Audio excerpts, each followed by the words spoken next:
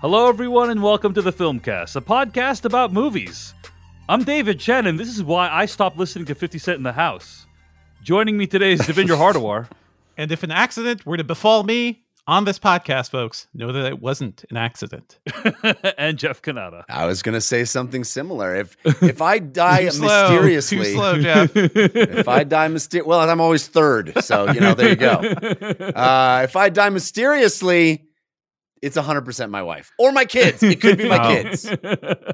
Those are, of course, all vague and oblique references to the fact that today on the podcast, we're going to be reviewing Anatomy of a Fall, a movie that's out in limited release right now. I'm looking forward to diving into this one with you. You can find more episodes of this podcast at thefilmcast.com. Email us at /filmcast@gmail.com. Find us across all platforms at thefilmcastpod, including YouTube and Instagram. We're on TikTok at thefilmcast.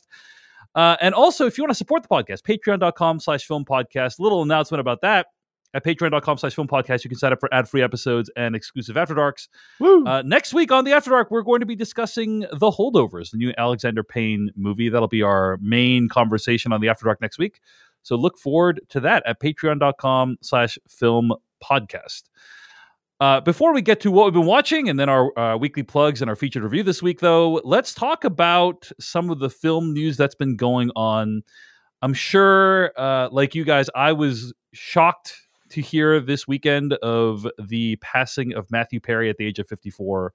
Yeah. And I took the opportunity, learning about this news, to kind of dive into some of his stuff that he put out recently, his memoir, about addiction, the 5-part interview that he gave to Diane Sawyer last year about it.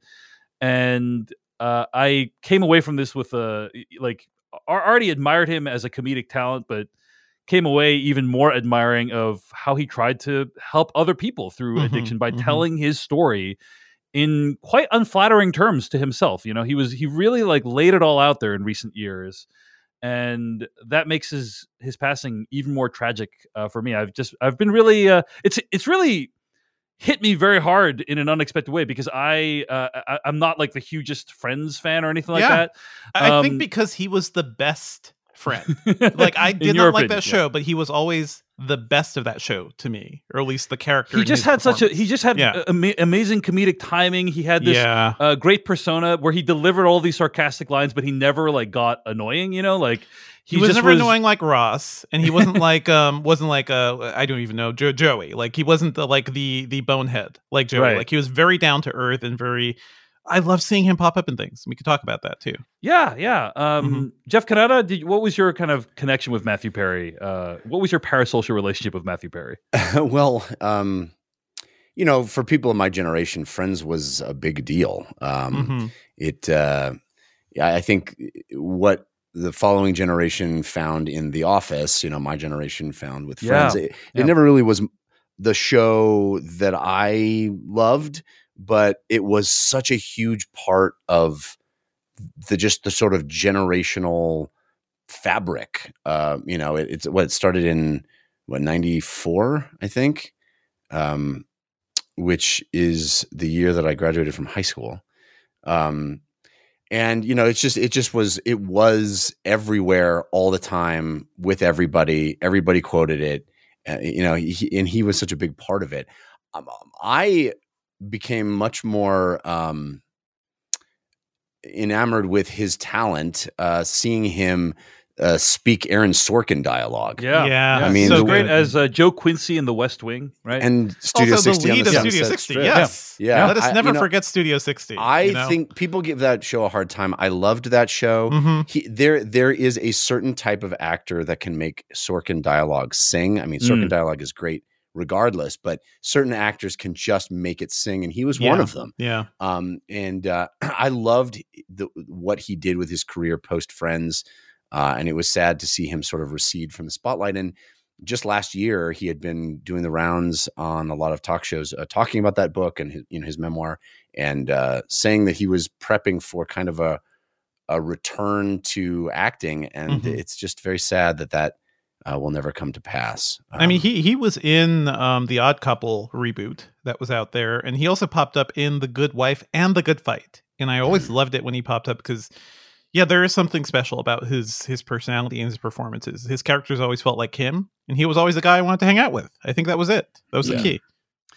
I was watching the Diane Sawyer interview, which I'd highly recommend. It is really powerful. It goes deep into a lot of the challenges he's experienced. And one of the things that I didn't realize was he is one of the few people that has been on the #1 show on television and had a #1 movie at the same time. Oh, wow. Yeah. Which was Friends, and then The Whole Nine Yards came out at the same time. It's a really good very movie. fun movie. I really like The Whole Nine Yards. Yeah. And very few people have achieved. The only other person that he knows about that has achieved that is Michael J. Fox, basically, who was on TV and hit it big with Back to the Future. It's kind of the same thing, the affability of him. Yeah, like he was the Michael J. Fox of the 90s, basically. Yeah. But yes, like you, Jeff, I was quite impressed with the decisions that he made post Friends. Somewhat. In fact, many of the Friends have made really interesting decisions post Friends, and I think they have really struggled to not want it to be kind of hemmed in by their personas on that show. And Matthew Perry showed that he was capable of gravitas while still retaining that classic comedic timing, even after the fact. So. I'm a big fan of Matthew Perry, but also would strongly recommend you check out his memoir, which came out recently, and also just the work that he's been doing. That's not Friends, By the way, Friends was watched for something on the order of 96 billion minutes in 20. During the year that COVID occurred in 2020, it still retains its popularity. There's some shows that they were hugely popular, then they go away, they're never heard from again. But there's some shows like Friends, there's some shows like The Sopranos, Breaking Bad that continue to be discovered by people or rewatched by people long after, and it shows that there's some staying power. There's something about those shows that I think keeps people coming back. Well, I think Friends is certainly one of them. Certainly during the pandemic, when people were looking for comfort in some way, I think that was a show that was a particular comfort to a large number of people. That feeling of hanging out, of everything's okay, of being around friends. Yeah, frankly. Yeah. There is a piece from his that he talked about. I believe it's from his memoir that I posted on Threads this week about. How he wanted to be remembered, and I found this very moving. I wanted to share it with you guys. I texted it to you, and I wanted to read it on the air. He says, quote, "When I die, I know people will talk about friends, and I'm glad of that. Happy I've done some solid work as an actor, as well as given people multiple chances to make fun of my struggles in the World Wide Web. But when I die, as far as my so-called accomplishments go, it would be nice if Friends were listed far behind the things I did to try to help other people. I know it won't happen, but it would be nice," end quote. And I just found that very moving. He's a guy who experienced mega success and then dedicated the most recent years of his life to try to help other people. And that's what he wanted to be known for. And I think it's something worth considering and worth trying to honor. So anyway, very, very sad news. And I know a lot of people listening to this also feel the same way about Matthew Perry. So we join you in remembering him and his work. All right. Before we get to what we've been watching, there's one other piece of news I wanted to mention. And a lot of people have asked us to talk about this because this is the kind of thing we cover here on the podcast. And that is that there have been some kerfuffles around the world about Killers of the Flower Moon and whether or not it should have an intermission. Killers of the Flower Moon is currently available in multiple countries, and 2 European cinema chains and 1 independent theater in Amsterdam have sold tickets to Killers of the Flower Moon with a built-in break. In addition, 1 U.S. theater, The Lyric, in Fort Collins, Colorado, showed the historical drama with an intermission until October 26th, but then Paramount and Apple reached out and they said, cut that out, so they have stopped doing that. Which is sad, Jeff, because you live in the state where you could have seen Killers of the Flower Moon with an intermission. Had I only known. Yeah. Had I only known. Killers of the Flower Moon is, I think, around 3 hours and 25 minutes long. And this story raises a lot of interesting questions about who controls what the artist's vision is as it's displayed to audiences, right? I'm curious what you guys think about this. Devindra Hardawar, what do you think when you heard this? Yeah, I feel I'm very torn about this news. Yes. What do you think? I think ultimately the artist's intent should be paramount, right? Yes. Like if he wanted an intermission there, like Tarantino did for what was it, The Hateful Eight? Yes. Then he would have put it there. At the same time, God damn, does this movie need an intermission? Like, really? I basically, like, I have made peace with my life of just if I need to pee, I get up and I go pee. And I'm gonna miss a little bit of the movie. But you know what? I use my brain to infer what happened in between when I left and when I came back, and it usually works out pretty good. Usually I can follow along, you know? So it hasn't been that big of a problem. I usually time it so that I don't miss like a big moment or something. I don't know about you guys. I don't know about you guys. When I need to take a bathroom break during a movie, I freaking run. Like, I hustle. It's a hustle. I am jogging to that we call it the Chen hustle over here. Yeah. I am peeing as quickly as possible. I run back. I sit down. My heart is beating. I'm sweating. I was thinking, like, it's not a pleasant experience. Is there a way to, like, I know Apple's working on ways of using like AirPods to like channel sound. Like, can I leave a phone and like keep an AirPod in and go to the bathroom? That would be perfect. I would sell that app, except you got to leave your phone in the theater alone. So, yeah. Leave your phone recording things in a theater. I'm sure they'd love that. They love it. It's not recording. It's just broadcast. It's broadcast. Yeah. Oh, that's way better. That's way better. Yeah. In all seriousness, Devindra, I actually agree. That's actually not a bad way. And this is our secret app idea. Nobody steal it. At the trademark us at the Cinerama, RIP, which hopefully will one day return. In Seattle, that was what was great about it. Is you'd go to the bathroom and they pipe in audio from the movie because it's one screen. You can do because it's one screen. That's right. Yes. That's right. So you're not like spoiling yourself for another movie by going to the bathroom. That's right. Like, that's how that can work. Yeah. Jeff Cannata, what's your opinion on this?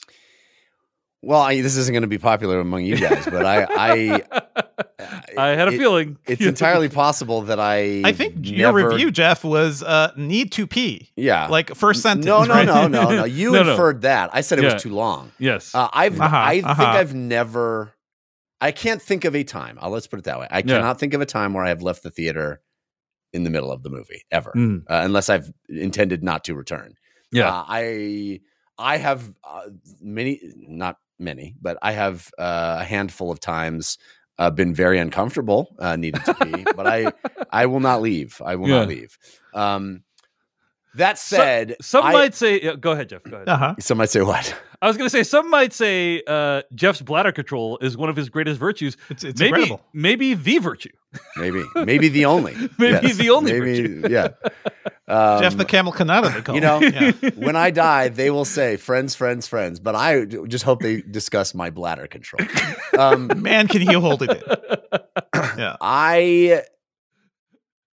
This news, as we shared it, I think I sent it to you guys. I want to say, maybe not. Made me lose respect for Martin Scorsese, quite frankly. This is.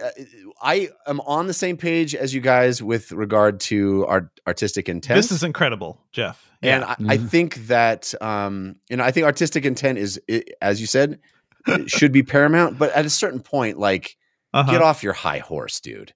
Like, if a few movie theaters here or there want to put an intermission in your too fucking long movie, like, get off your damn high horse.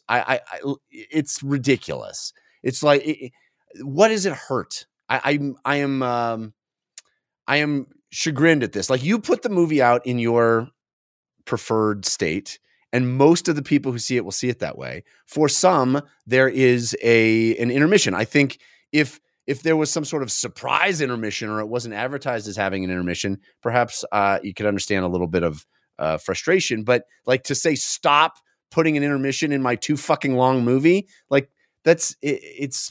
I find that to be so pretentious, and I lose a little respect for the creator. It's like,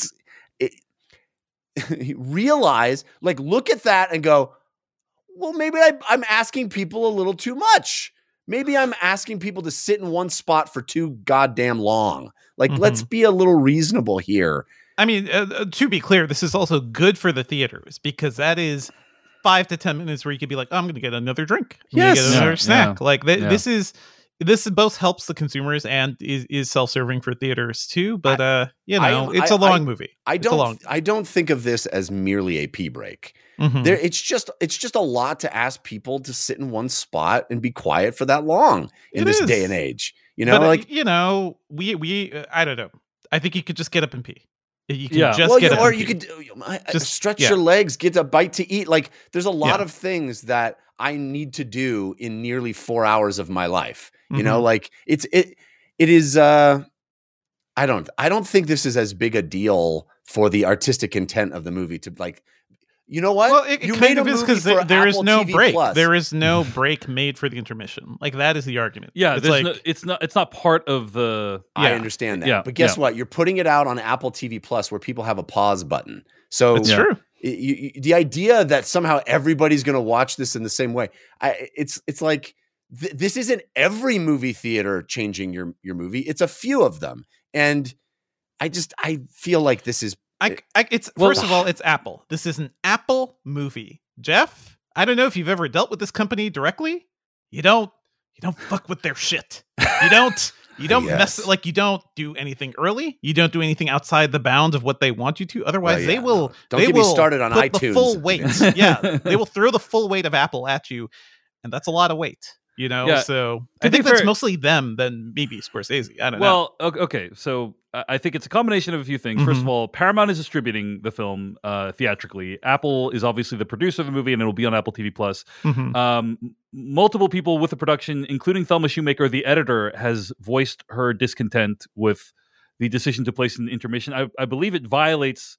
She would be the one rules. most hurt by this. Yes, It violates Yeah. some kind of rule, basically, probably some kind of editing rule or some guild rule that, or some like business agreement rule that they like theaters are introducing breaks into a theater or displaying them in a way that it's not supposed to be.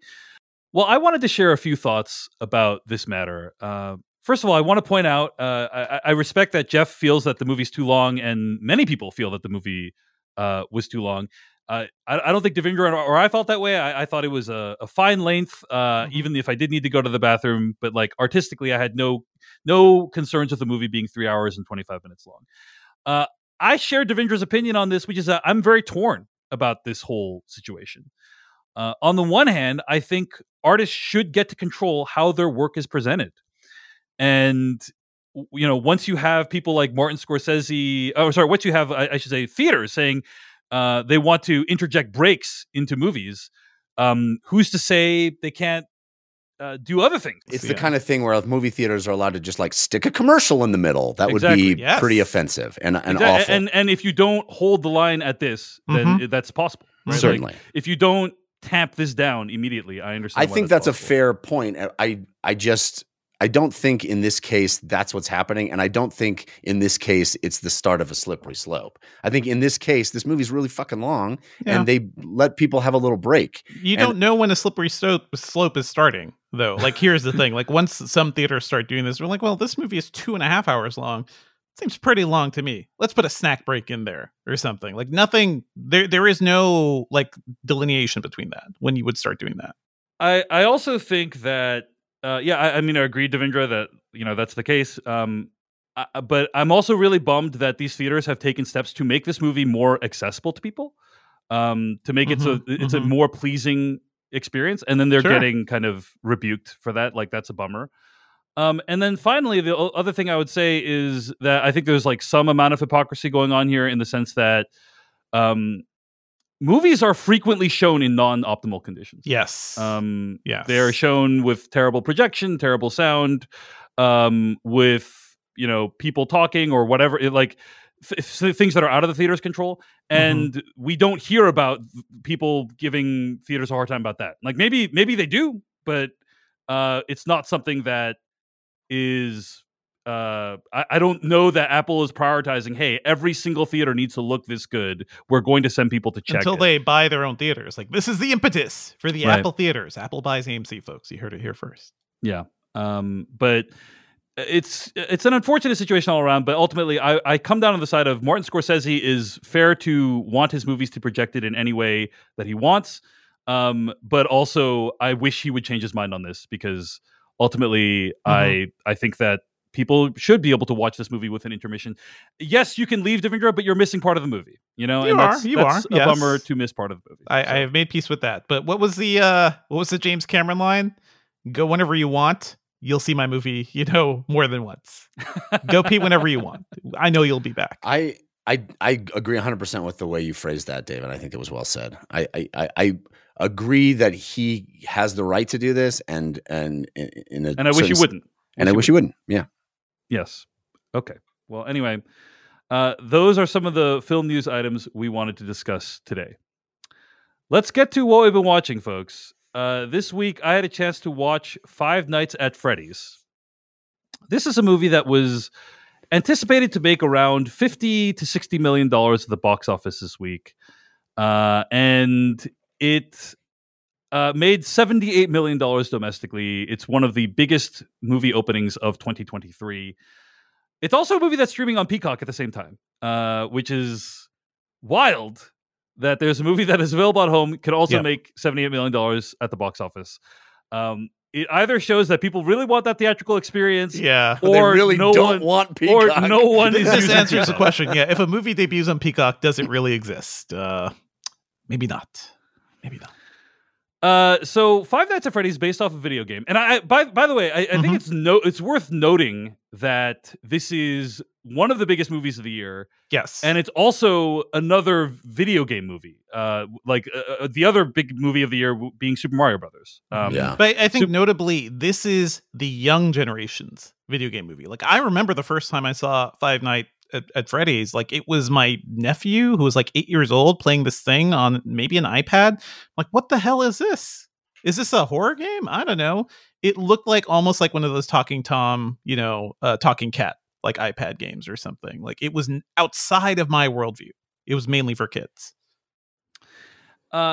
I mean, I think Super Mario Brothers is also a game for the youths today, but you're right that it obviously it's from the originated 80s, much earlier, but it's still relevant today. You know what I'm saying? But yes, I would agree that like Friday for many people of this generation, this is their Super Mario Brothers, and I think there's something to be said about the fact that a lot, I think a significant portion of the audience, something on the order of, let me see, I think I actually have the actual number, but it's something like 36% of the opening night audience was 13 to 17 years old for this movie.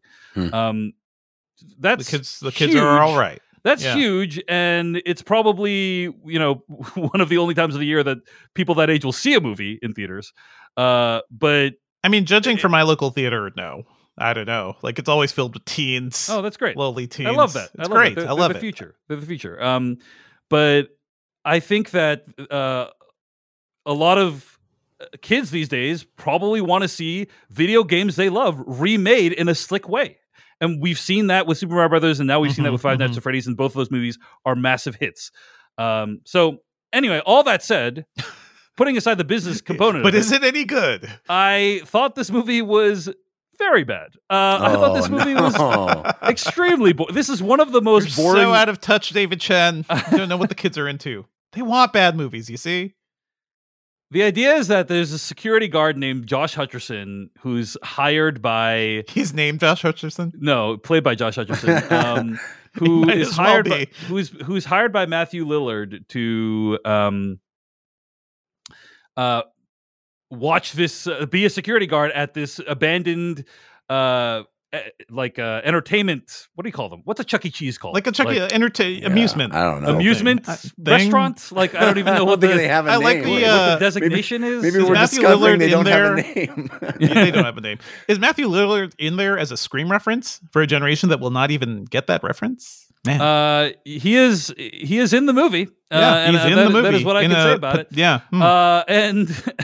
But the idea is that, inside this Chuck E. Cheese analog, there are these animatronic dolls that come to life and they play music, and sometimes they kill people. And they do so in very scary and terrifying ways that are still somehow appropriate for PG-13 audiences. Yeah. So that's the kind of premise of the movie. Meanwhile, Josh Hutcherson, his character, is dealing with his own demons. Dave, I must ask you, is the entire movie just him watching security cameras and watching for things that move on the security cameras? It's pretty close to that. That's the game. It's right? It's pretty close to that. I mean, the plot of the movie, such as it is completely threadbare. It doesn't really make you care about the movie or its characters. The one thing this movie does have going for it are the animatronics look really cool. Like, I think they look very convincing, and it's clear a lot of work was put into them. And I think a lot of complaints that critics have had about Five Nights at Freddy's is that we don't spend enough time with those animatronics. Like, we don't see enough of the kills. We don't see enough of the there's not enough scares. Like, we just, hey, you have this amazing thing. It's my same complaint about Equalizer 3. You got Denzel Washington doing equalizing. Guess what? Not enough equalizing in that movie. You're saying this needed a sixth night at Freddy's. Absolutely. I mean, it would have if I hadn't almost died of boredom from the first 5 nights. It's just a very boring movie, in my opinion, where not that much occurs.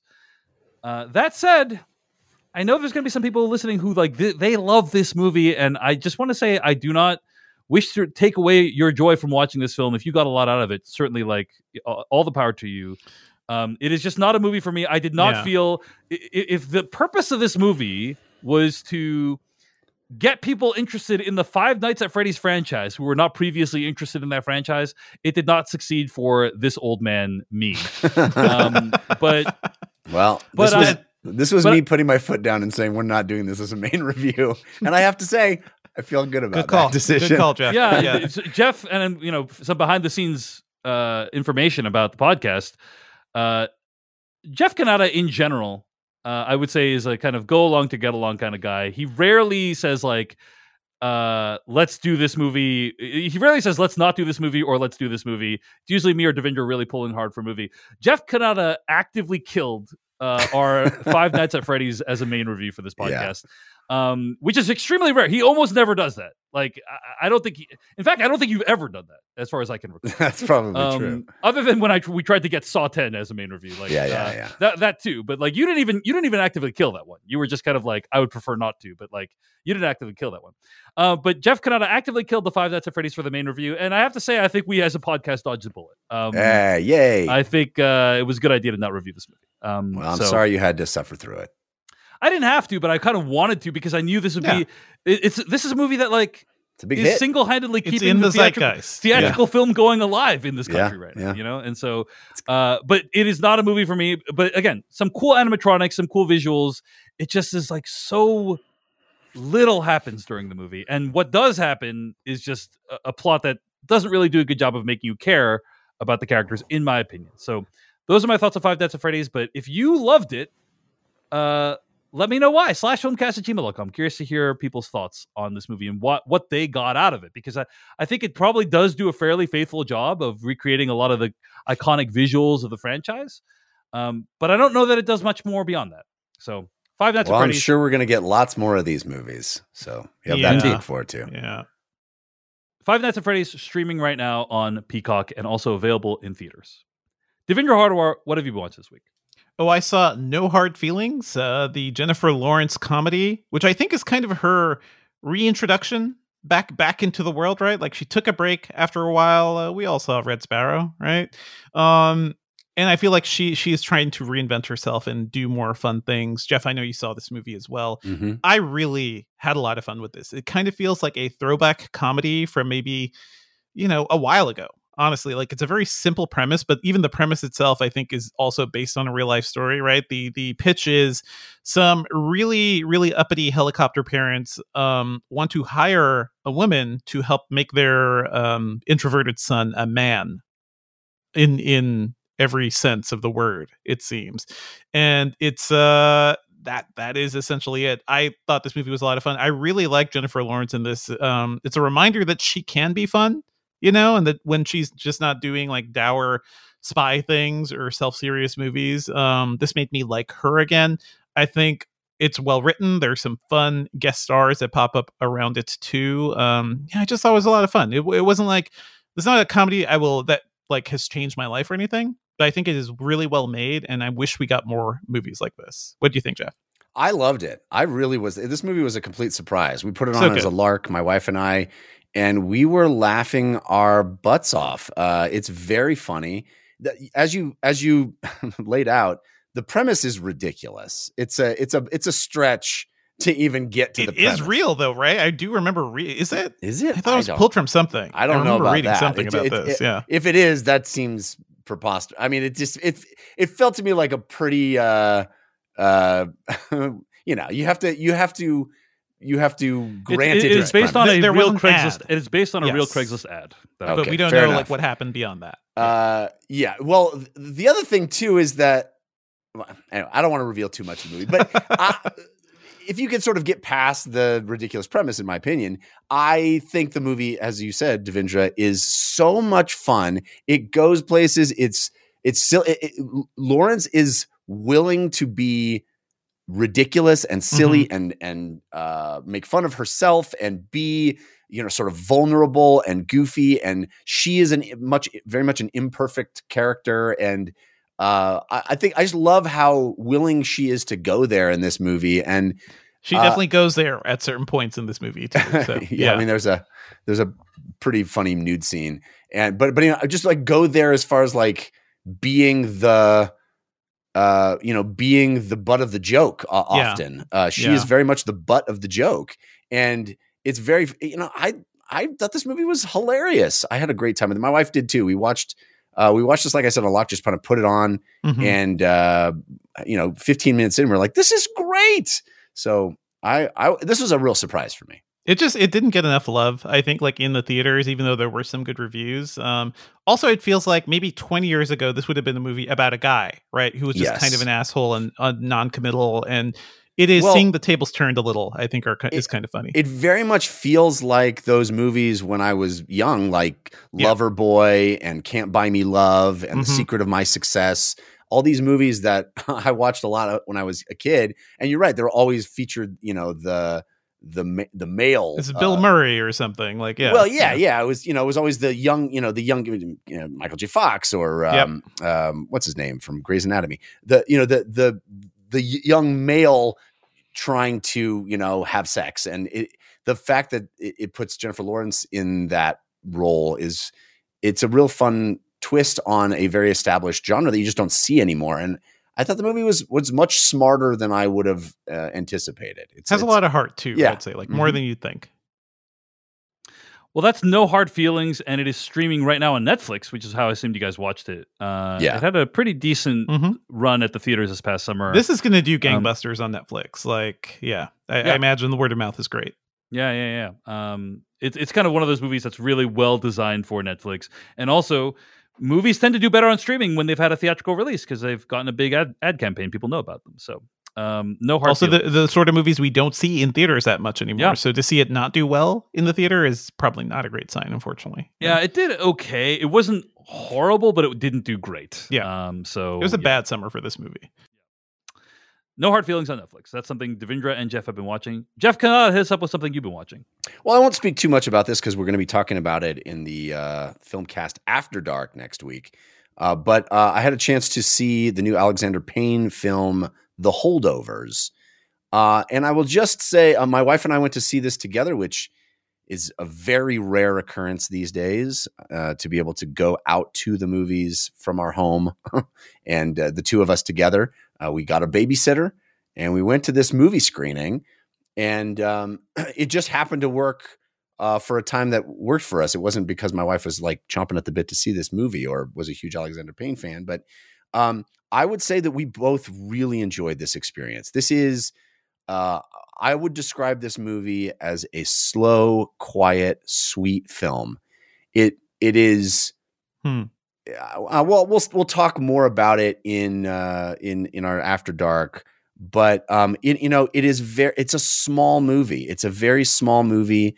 It's a lovely little period piece, and it's the kind of story that I think we've seen many, many, many times. It's not doing anything unique or new, but the performances are so lovely. The writing is so lovely. The sort of time it takes to just, it's kind of a hangout movie. It's kind of just being with these characters as they grow and discover each other.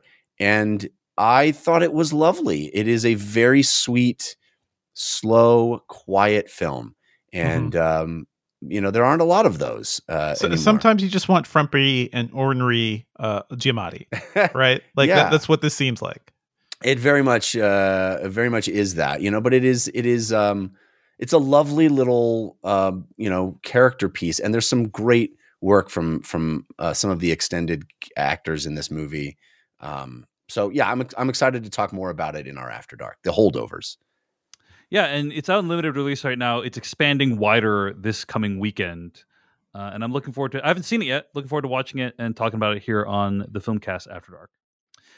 I had a chance to watch a movie called Reptile. Have you guys heard of this movie, Reptile? One of those movies that feels like it doesn't exist because I just see it on Netflix. It's like, oh, Benicio del Toro, interesting. Skip past it. Does it exist, Dave? It does exist. I would say it does exist. So this is a police procedural thriller on Netflix. It's consistently been on like the top 10 movies of Netflix for the last few weeks. And it is directed by Grant Singer. This is Grant Singer's first big movie, as far as I can tell. He has directed many music videos and shorts, and he's also directed a Shawn Mendes documentary in 2020. So he's mostly worked in the musical world. And then to come out with Reptile, which has like a really amazing cast. Benicio del Toro, Alicia Silverstone, and Justin Timberlake all play major roles in this movie. And I think Justin Timberlake, gotta say, solid actor. Didn't think he was bad at all. I really enjoyed this movie. I thought it was very interesting. And when you have like there's a lot of directors who come from the music video world. I want to say like David Fincher, started directing movies and then, music videos, and then went into movies, and Spike Jonze, a whole bunch of them. Spike Jonze, right. Joseph Kahn. I always find that when they make the move to like narrative features, they always choose really interesting compositions. I think because like in a music video, you have so little time to tell the story in a music video. And so like every shot, every kind of composition, every setup needs to be really impactful. And I often find that when a music video director transitions into filmmaking, their shot choices are really interesting. And I think that's true of Reptile. I think like a lot of interesting shots here. It's not just like, this does not look like it was made for TV movie. It looks like it really, every shot was deliberately thought through in a way that you might not normally find for this kind of material, which is fairly rote police procedural stuff. It's fairly, there was a murder and you have to figure out what the murder was, and there's a few twists.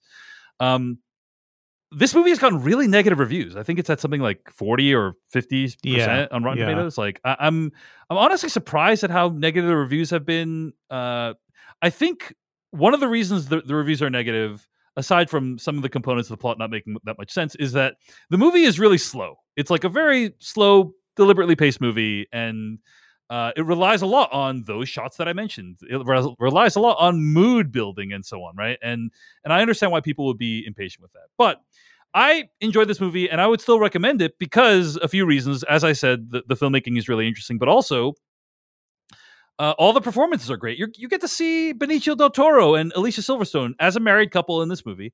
And by the way, Alicia Silverstone, first of all, A, needs to be in more stuff, but B, she's playing a character that's very rare in one of these police movies, right?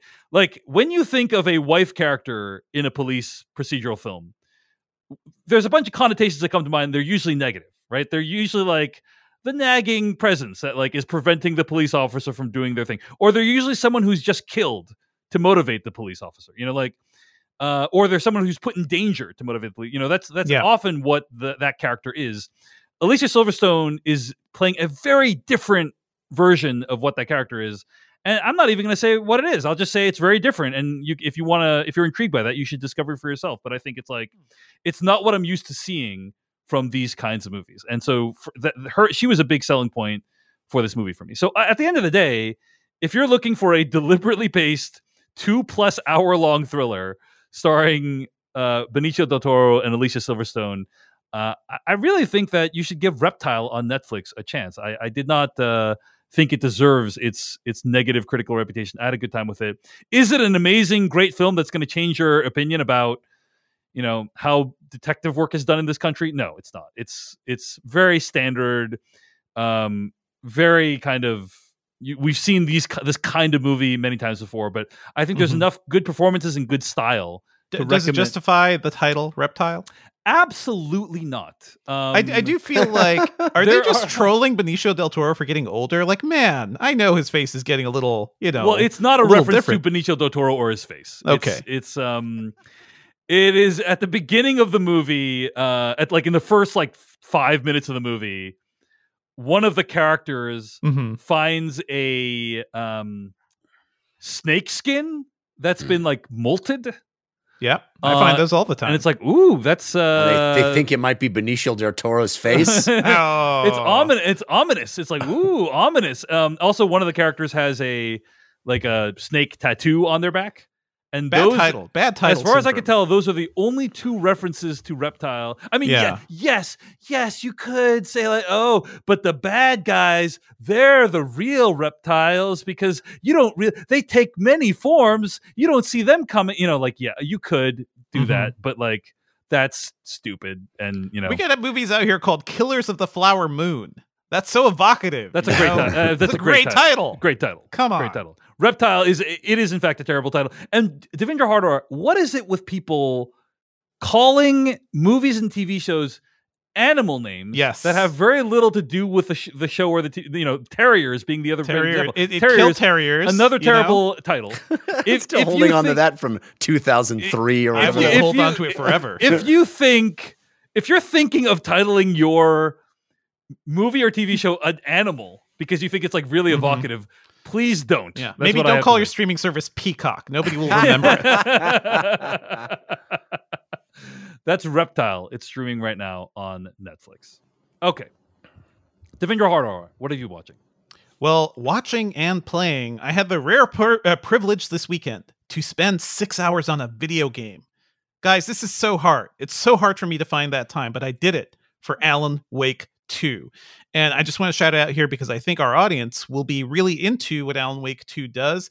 I'm a big fan of Remedy Entertainment. Actually, Dave, I believe Max Payne was one of the first things we were bonding over too in college. I've always liked Remedy's style for games. I've spent, tens of hours, if not hundreds of hours, playing Max Payne, and its many mods. I used to install mods and play them, as Neo in the Matrix and Max Payne. Also, by the way, there is a rumored Max Payne video game remake, coming out. So I'm really excited about that. I like Max Payne 3, but that wasn't them. But anyway, I really like Remedy. And man, how far Remedy has come when it comes to storytelling and building games. I also loved Control. I loved the original Alan Wake, but that always felt that was a weird game because it felt like it was doing Stephen King, but the game mechanics just couldn't quite keep up with what they were doing. And now they've built this thing that is essentially a continuation of the universe that they started in Control.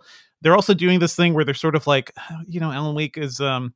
Alan Wake was referenced in Control. We kind of knew things were a bit related. I just find it fascinating what they're doing now. This is an intensely cinematic game that is, reminiscent of Control, but also of things like Twin Peaks: The Return. There's actually a lot of that in here. David Lynch was a big inspiration for Alan Wake, but I feel like even more so here. It's more like this is David Lynch in Overdrive, where, you're playing two characters. Alan Wake is one of them. You're in a weird, in one world, you're in a weird, bad space or a bad place that has subways, an altered New York or something. And then at the same time, you're in a very weird Pacific Northwest town that's evocative of Twin Peaks. Just in terms of what this game is doing when it comes to it's essentially a murder mystery at the beginning. In fact, the opening sequence is you playing somebody who gets murdered. I just kind of fantastic, what they're doing storytelling wise. It is survival horror, but a little more than that. Jeff, I know you probably have thoughts about this game. What did you think of it? Yeah, Dave, if you loved Max Payne, you play this game and your sidekick is the guy who's the face of Max Payne, right? And Sam voice, the guy who's the voice. The two different guys, the voice and the face play the guy who's so it feels like you're hanging out with Max Payne. I love it in the game. Yeah, I mean, this game is very macabre. It is very grim. It is very mean and brutal. Not exactly my favorite kind of tone for a game. So I was a bit turned off by it, but I do appreciate it. It is extremely gorgeous. I mean, the visual fidelity. I'm playing it on a PC with a very good graphics card, and I got to tell you, it is stunning, very visually. And it does doing some very interesting things. And I also appreciate Remedy and their desire to kind of push the envelope in that regard. It's just not tonally the kind of thing I gravitate toward. Yeah, I feel that. I mean, honestly, I like horror games and survival horror games, but they tend to bore me, is the thing, right? Like, I like Resident Evil 7. I like Resident Evil Village, but I play a couple hours and like, okay, I get it. I understand what's going on here. This game you're playing, I was like, I don't know what to expect with any of this stuff. And clearly you guys have watched Twin Peaks: The Return on repeat and have just like brought in many elements of that, and including the like, I don't know how you describe it, but there's just sequences of like loud noises of like weird cosmic horror imagery almost. And that, from what I hear, the game even gets wilder than that. So yeah, if you like David Lynch, I feel like, especially like Twin Peaksy stuff, going even a little more sci-fi and maybe a little like higher end into the horror, I think you'd really dig this. So I want to shout it out because it feels like you're playing a movie. It looks so good.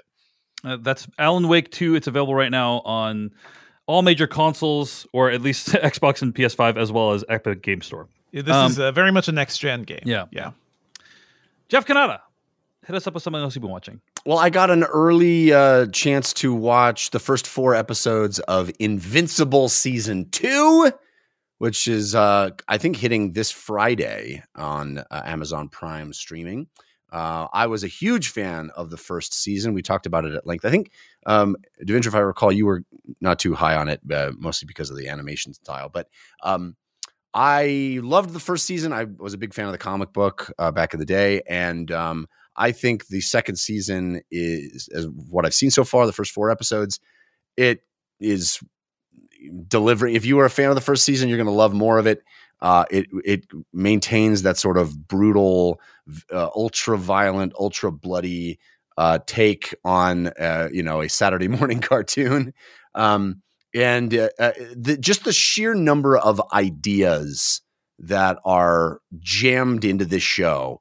I mean, it very much is the concept is very much a remix of very traditional superhero tropes, very, classic comic book tropes. But Kirkman in the comic and here in the show, takes these very familiar ideas, all the superhero power sets and backstories that you would know even peripherally, just being a casual fan of comic books or a casual, awareness of superhero ideas in pop culture. He takes them and remixes them in such interesting, incisive ways. I mean, it's a very adult look at these things, but there's every idea that you can imagine, from the bad guys to the good guys, all of these very common. Oh, I know what that is a riff on. Oh, I recognize what that is a riff on.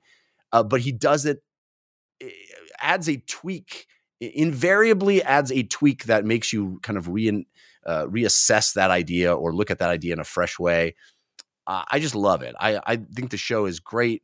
It's super fun and kinetic. The action sequences are awesome, and it takes the characters. I mean, this season is kind of dealing with a very common thing in superhero stuff these days, a sort of multiversy idea, but it has its own, I think, very adult, interesting take on it that is it's worth watching. If you're a fan of superhero stuff and you don't mind the very hard R rating, ultra violence that Invincible has, I can't recommend the show higher.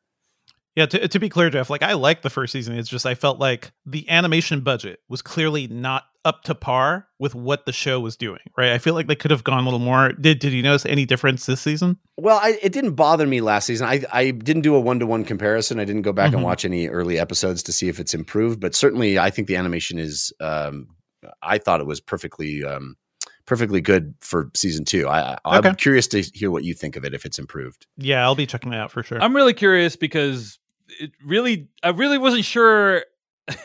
Let's just say at the end of season 1, they didn't leave it too many places for the story to go. In my opinion, I know it's based. Why off you have of a multiverse, David? Because I know it's based possible. off of a book. I know it's based off of a book, and I know people already probably know the ending of the story. So I'm very curious to find out. But yeah, I watched Invincible season 1 all the way to the end, and I anticipate I'll get into this as well. Did you see the special, Jeff, that aired a few weeks ago? No, they did one of the side characters had her own. Yeah. No, I did not watch that. Adam Eve. Right. Yes. There was a special episode about Adam Eve that I heard was great. I kept meaning to do it. I never got around to it. Came out in July of 2023. So something else to check out, perhaps. When you watched Invincible season 2, did it seem like you needed to have seen that to understand it? It does a previously on recap that includes I thought was that. That I thought was very effective. Gotcha. Okay. Cool. So maybe Adam Eve something to check out before you check out Invincible season 2, perhaps. Yeah. I don't know if it specifically. I won't have any context to know if it specifically references that stuff, but maybe. All right. Well, that's Invincible season 2. That's something else that Jeff Cannata has been watching. Let's take a break for a sponsor. We'll be back with more what we've been watching right after this. All right, folks. There's a couple of other things I wanted to mention. That I've been watching. First of all, I had a chance to see a Netflix movie called The Conference. Have you guys heard about this movie? Mm-hmm. Yeah. It's been doing pretty well on the Netflix charts, and it's basically like one of the successful horror crossovers that's occurred. This is a Swedish film that is doing pretty good numbers in the United States right now in terms of viewership. And I have to say, I quite enjoyed it. It is a very solid slasher movie. The Conference is basically picture if Parks and Recreation, right? But a bunch of the people in the show are jerks.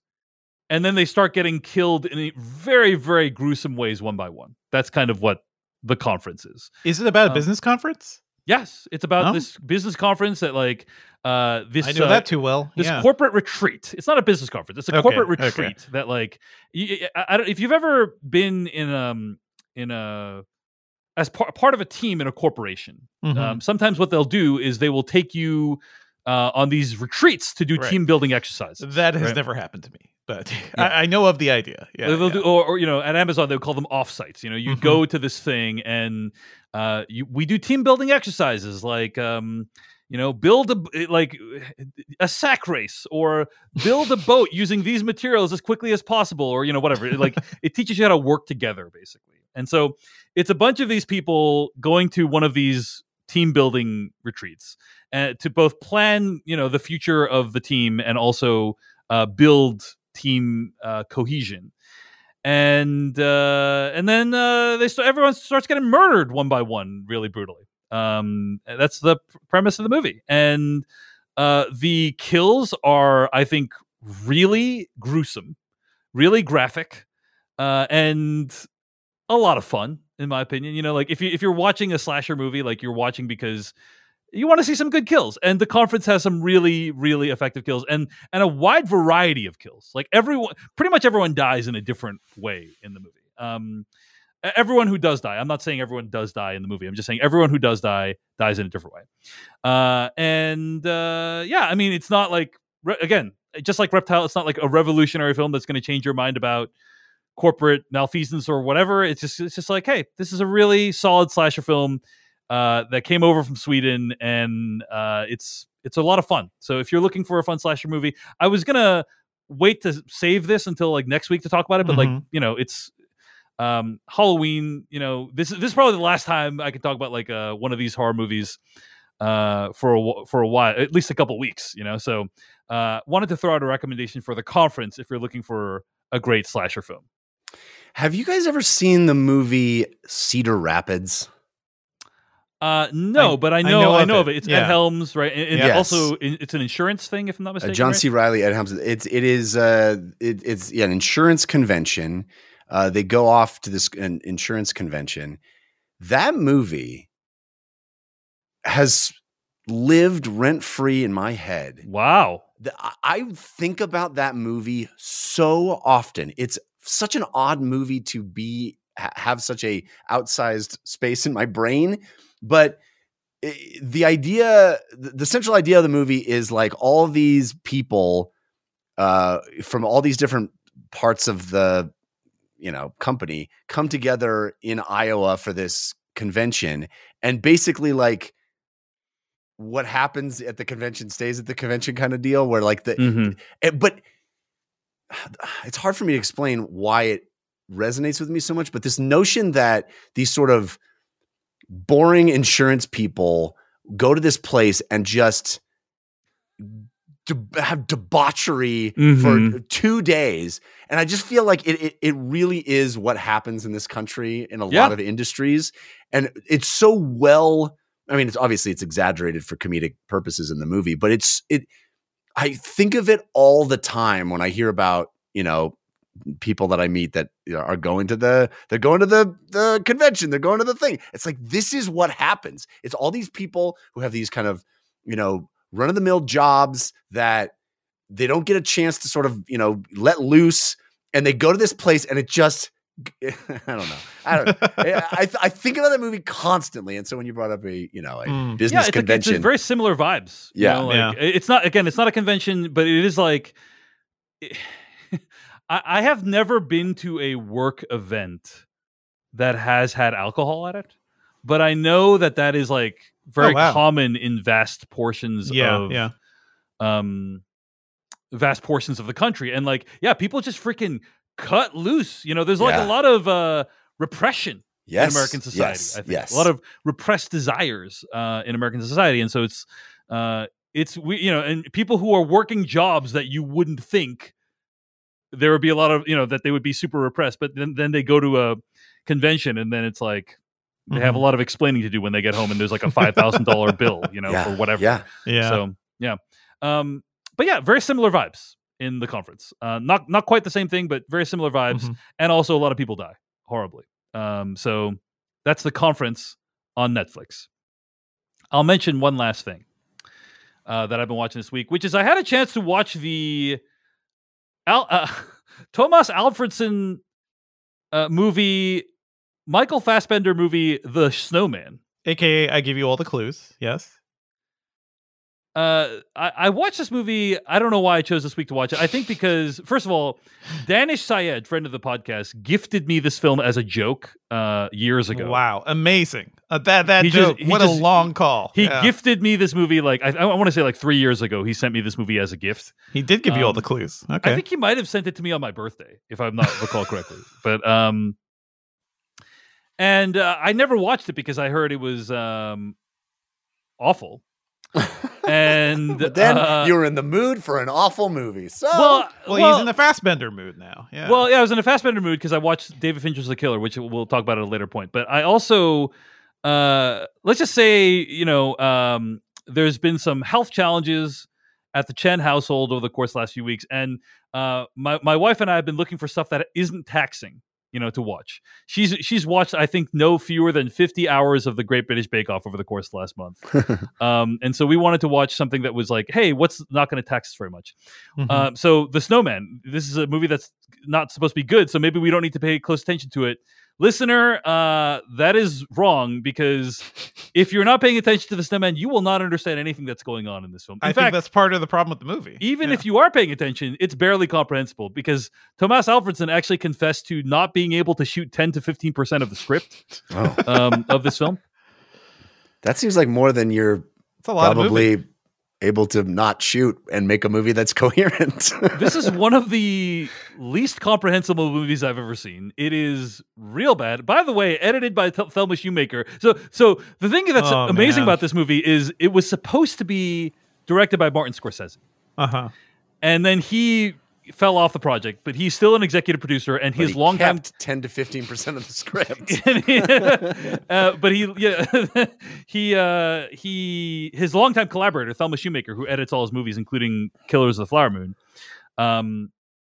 she edited this film, and I have to say, I thought the editing was quite baffling in this movie. There's many. I think maybe she was just trying to say, with like, imagine the task, right? Here is 90% of a movie.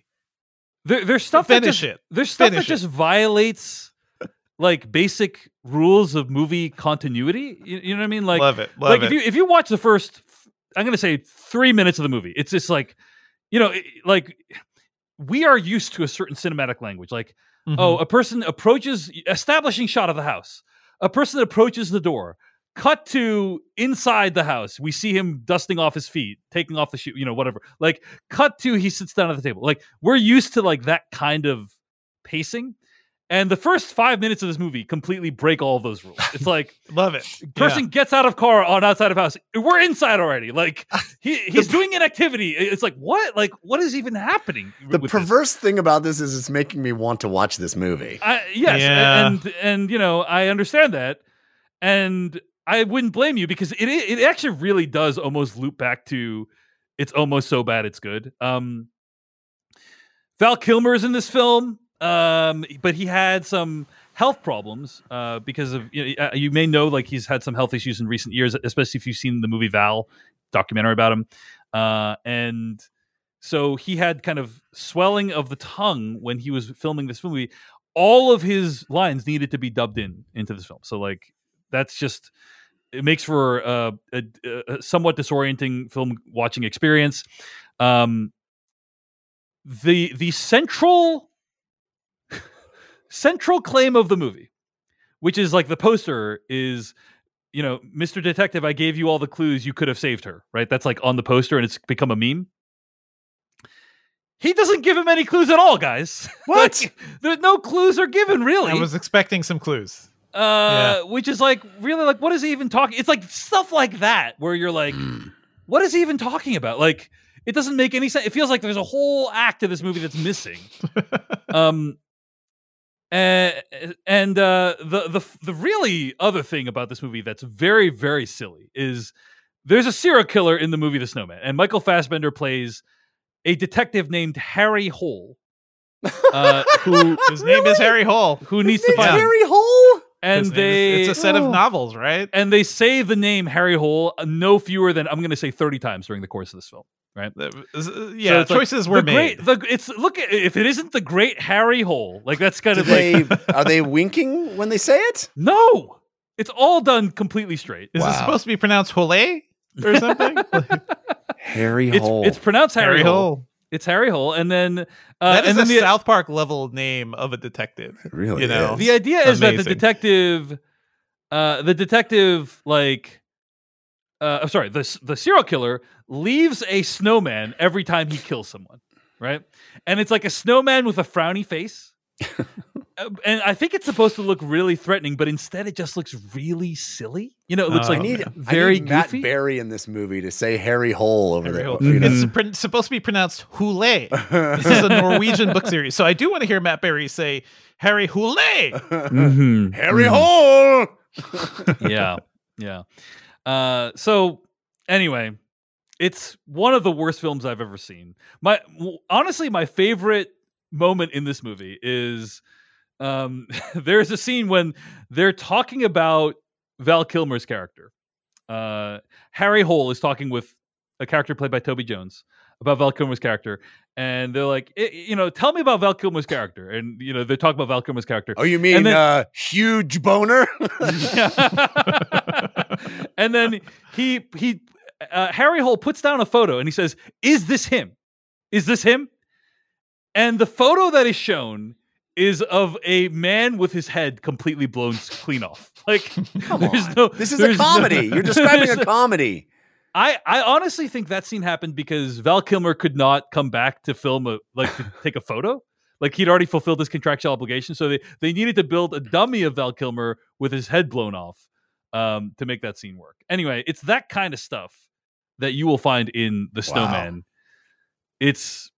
It's ridiculous. It's really out there, and it is wild to watch that movie and then watch David Fincher's The Killer, which is out in theaters right now, in which Michael Fassbender also plays a grizzled whatever, way after he's kind of Is he a over killer? Is he a killer? Yeah. TBD on that. Anyway. What's the level of Harry Holes in that movie? Just to... shockingly small. Yeah.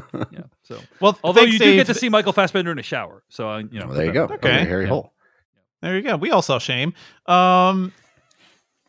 you've reminded me this movie exists, Dave, and now Yeah. I do want to see it too. So. Yeah, I mean, it's gonna happen. It's gonna happen. If it was shorter, I would say definitely watch it because it's so bad it's good. But it is really, I think it's like 2 hours, so Yeah. it is a big commitment. But Yep. anyway.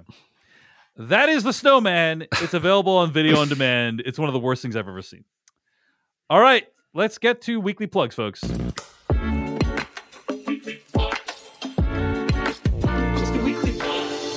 Weekly Plugs, a part of the show each week where we plug something else we've been making. Over on Decoding TV, I've been recapping and reviewing every episode of Loki Season 2 with Patrick Klepek. And episode 4, I'm not going to say what happens. I will say it was a shocking episode. Oh, It's not- stuff happens. Stuff That's happened. good. Huge That's good. things happen. And honestly, it was shocking. As Patrick Klepek put it to me, there was multiple times he almost spit out his coffee watching episode 4 of Loki Season 2. We talk about why over on Decoding TV. Check it out at podcast.decodingtv.com. Devendra Hardawar, your weekly plug. Sure. Over in the Engadget podcast, we did a whole episode about streaming video price hikes and what's going on there. We brought on a reporter who I really enjoy, Janko Rutgers, who used to be at Variety. He was Variety's first tech reporter, just to like break down that whole situation. I also did a written piece over at Engadget, but I think didn't we talked a bit about this during the After Dark, I think, too. Correct. Yep. Yeah. So I did come up to like some more conclusions after we did our discussion. So go listen to this. Yeah, these price hikes will not stop, but you know what's still bad? Cable. Cable's real bad. All right, check that out. Jeff Kanata, your weekly plug? Do you like limericks? Sure, we all do. Would you like one written specifically for you or a loved one? Of course you do. Head over to cameo.com/Jeff Kanata. That's spelled with 2 N's and 1 T. You can get a bespoke limerick crafted just for you for your special occasion or any occasion by me, delivered via video to you or your friends or your loved ones. It's great. Cameo.com/Jeff Kanata, your own limerick. What? Yes, it's true. Also, a book of limericks still available for pre-order at unbound.com. It's called Best Summed Up, the ultimate film limerick quiz book. Best Summed Up over at unbound.com. That was a twofer, guys. I did a twofer. I'm sorry. All right, no worries. Patreon.com/film podcast. How you can support this podcast. Sign up for ad-free episodes and exclusive After Darks. Again, next week we'll be covering the holdovers. Usually we respond to your questions and messages. Last week on the After Dark, we talked about a variety of random topics, including the nature of scary films versus disturbing films, as well as the Mission Impossible Dead Reckoning Part 2 title change. If you want to hear our thoughts on that, check out the After Dark at patreon.com/film podcast. Of course, we never want you to donate. If it in any way causes you any financial hardship whatsoever, you can always support us for free by leaving a review for us on Apple Podcasts or on Spotify, wherever you get your podcasts, or sharing our reels over at instagram.com/thefilmcastpod. That really does help us out. All right, folks, that's it for weekly plugs. Let's get to our review of Anatomy of a Fall. So, as you know, the autopsy report is inconclusive about the cause of death. Stop. I did not kill him. That's not the point. Il parle de tromperie, I was honest about it. mais vous l'avez pas été l'année de sa mort avec cette fille avec qui vous l'avez trompé, pourquoi? Il y a quand même quelque chose d'un peu étrange dans cette situation. Vous admettez qu'il était jaloux. No, I don't know. No. Allez, écoutez-vous, on a l'impression que vous l'avez trompé continuellement. Quand il commencerait à se reprocher des trucs, moi je préfère m'en aller. Tu peux pas me dire qui était le plus énervé des deux? Non. Welcome to the Filmcast review of Anatomy of a Fall. I'm going to read an extremely brief plot summary of this movie from the internet, which is a woman is suspected of her husband's murder. Skyfall, who did it? Guy Breakhead. Yeah. Well said. Well said. This is a crime movie directed by Justine Triet. And Crime movie? I don't know if I'd call it a crime movie. Yeah, sure. fair. A drama. How about that? Yeah. A drama directed, court, you know. It's mostly a court drama, Yeah, actually, yeah. too. So, yeah. But I think the less we say about this movie, plot-wise, the better, because I think this is a movie that's really surprising in the way it unfolds. And so we'll have a lot to discuss in spoilers. So let's just start with overall thoughts. Devendra Hardawar, what were your overall thoughts on Anatomy of a Fall, which is in limited release in theaters right now? Oh, I absolutely loved it. Like, this is my favorite kind of... I guess it's kind of a thriller too, because it's ultimately about like what do you know what do you not know about the people who love you the most? You know, and it is it's a very slippery film. I find that really interesting, and in particular, the performance, the lead performance by Sandra, is it Hüller or Huller? Maybe Hüller. I have to look that up. But there's I an think umlaut. It's pesky. It's a pesky umlaut. You never know. I don't know. She was also amazing in Tony Erdmann, if anyone has seen that movie. Yes. But she was great in that, and so it was wonderful to see her again in this movie. But it's great, and this is a movie that mainly rests on her and looking at her face and determining, you know, what she is saying, and do you believe what she is saying? And I think I find that process so fascinating in films, and I think she is a very good face actor, because it's very hard to tell what she's thinking at times. But then ultimately it's something that becomes a thing across the entire film. Like, what does the husband really think? What was their relationship really like? What is the son doing? And what is the motivations of the lawyer who's helping her too? This movie's fascinating. It's beautiful. It's also very real, because it's ultimately about a domestic relationship and very common problems that couples tend to have. And I found a lot of that really I don't know, just very realistic too. Like, ultimately what this film is about is a couple like growing distant, you know, and the motivations for that and the things behind them, I think, are very, very real, like things like a lot of people would just experience. So yeah, I love this movie. It is so well made, and I love the court elements as well, because we don't really get to see like French court in action, but it's kind of wild. Honestly. Apparently it's chaos. It's chaos. I don't think it's chaos at all. I think it's much more civilized. It's a discussion. It's a lot of. It's not. It's chaos. It's chaos. What I mean by that is just like it feels like anyone can talk at any time. You can just talk. Like in the US, it's very like regimented. Like, oh, now it is time for the witness to. And I was like, oh yeah, I forgot. Like, you got to wear the gowns. In other places, you can't take the Fifth Amendment because there's no Fifth Amendment in other places, right? So one lawyer can just get up and say whatever he wants. Lawyers can just get up and say whatever. But you're right, Jeff. It is a very civil conversation. Yeah. All that said, Jeff Cannata, what were your overall thoughts on Anatomy of a Fall? Well, Dave, I guess you could say my thoughts on Anatomy of a Fall are best summed up in the form of a limerick. A marriage is more than I do. Can it withstand an outsider's view? This movie is genius. I've never quite seen this. Inspection of what can be true. Love it, Jeff. Nicely done. Nicely done. Mm-hmm. I think this is my favorite movie of the year. Whoa! Amazing. And I think this might be in my favorite movies of all time. I was absolutely enraptured by this movie. I love this movie. I love this movie. And you're so right, Devindra. This is an analysis of a marriage. It is, it very much resonates for me because there is this organism that you create with your spouse that maybe doesn't hold up to outside scrutiny. Maybe plucking one thing out of it here or there, or describing a moment, or even having a very specific moment perfectly represented to a third party doesn't tell the story. Is the truth, the absolute fact of what happened in your marriage isn't the truth. And as we're living through this time where truth is under attack and the narratives around things are undermining the veracity of what we can even believe with our eyes, here is a movie that shows you all of the subtle nuance of truth.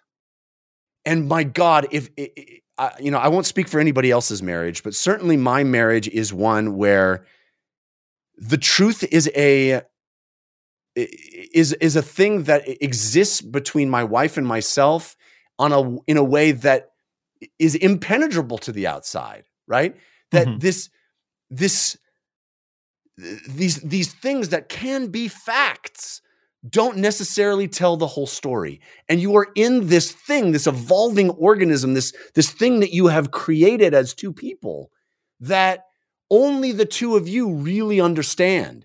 And if one of those people is unable to describe it or weigh in, what does that do? How do you convey the essence of this relationship you have when you are a lone voice trying to explain it?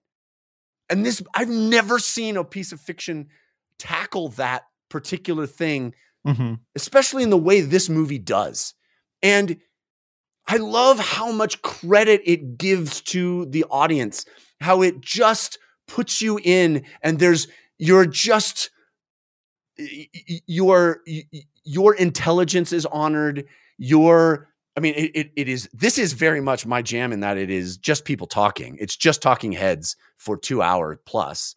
And it's riveting. It's riveting because there's so much nuance. And the performance, as you said, Sandra Huller or however you pronounce her last name, this is a tour de force performance. She's worthy of every accolade you can give her, but she's not alone. Swan Arland, who plays her sort of lawyer friend, he is exquisite. The very dynamic, good face the way on that guy, like it's very like great expressions. Yeah, the way this movie is shot, the way it plays out over long takes, the way actors are allowed to interact with each other, the characters that come in and were not explained and just plead their case. This movie is awesome. It is everything I love about drama.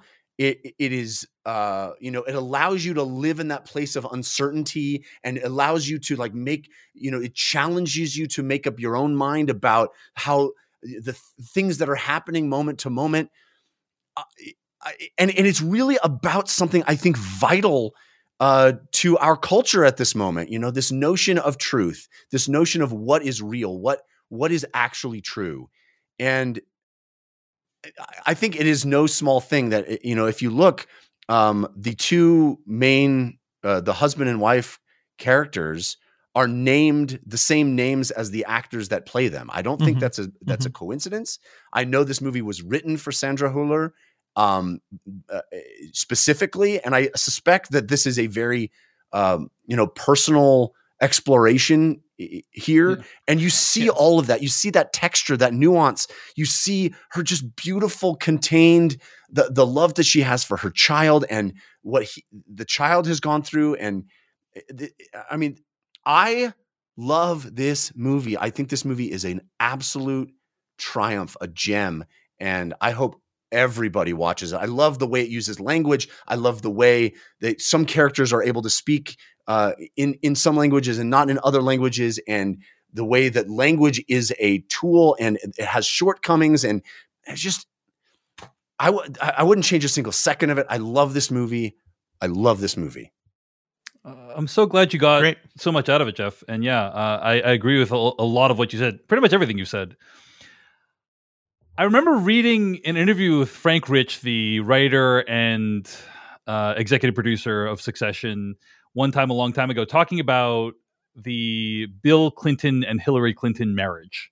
And something he said that, I read in an interview, it stuck with me for so many years. He's like, nobody knows what's in anyone else's marriage. No one knows what's in anyone else's marriage. And except for Will and Jada Smith. Yeah.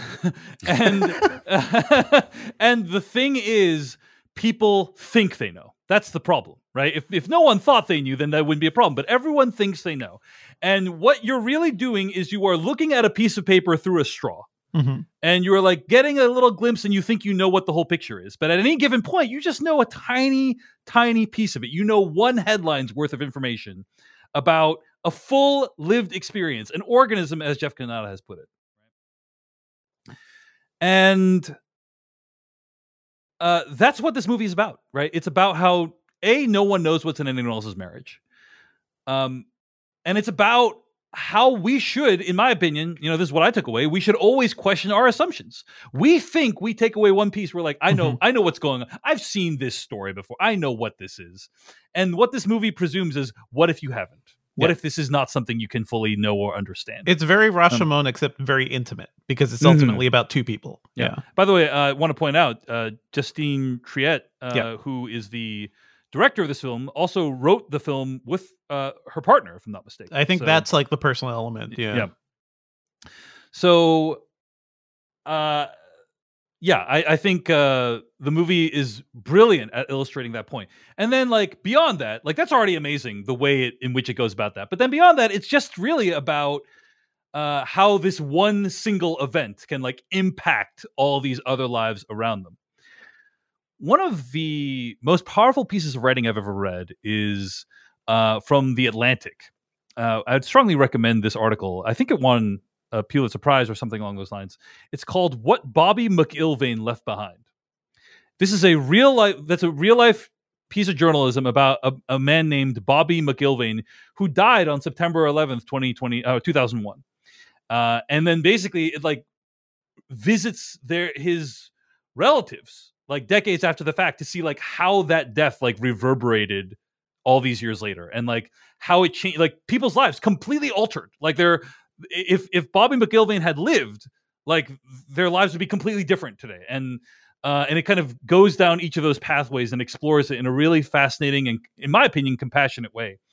And that's very similar to this movie, where like there's a single event that like you divide your life into before the event happened and after the event happened, right? There's actually two of them in this movie, but yes. Fair. Yeah, actually. But it's basically about how like one event can like cascade down throughout months, years, and leave an impact. And the way it does that, I think, is really, really well done as well. Performances are all amazing. The editing is amazing. The filmmaking decisions, many of which are very deliberate, yes, are all amazing. So, I mean, yeah, this is one of the best films of the year. You need to watch it as soon as you can, in theaters if you can. It'll be on video on demand soon, but yeah, Anatomy of a Fall. We all loved it. Home run movie. Good stuff. Check it out. All Sandra Hüller, by the way, is going to be in. She is in Zone of Interest. Zone of which Interest. Is another movie Amazing we're interested year for her. in. Great year for her. Amazing year for her. Yeah. She is what a talent. She's amazing. Lots more to discuss. Let's talk about spoilers for Anatomy of a Fall, starting right now. I thought up an ending for my book. It makes no damn sense. Compels me, though. I didn't come here to tell you how this is going to end. When I buy a new book, I always read the last page first. That way, in case I die before I finish, I know how it ends. You can't handle the truth. Inconceivable! I came here to tell you how it's going to begin. All right, I'm so glad we can talk about spoilers now, because there's so much to discuss. I mean, we don't know anything. Ultimately, spoiler. You're so right about the filmmaking choices, though, Dave. It's like there's so many beautiful, exquisite choices. I'll just shoot a couple at you that come to mind, just off the dome. Okay, opening scene, incredible. The way in which it's very disorienting. The way in which it opens, like you're in this house, you never see the husband alive. I don't think that's right, except until for the flashbacks. Until the flashback, right? And it's this like really confusing conversation where you're clearly like in the middle of these marital dynamics that you don't understand.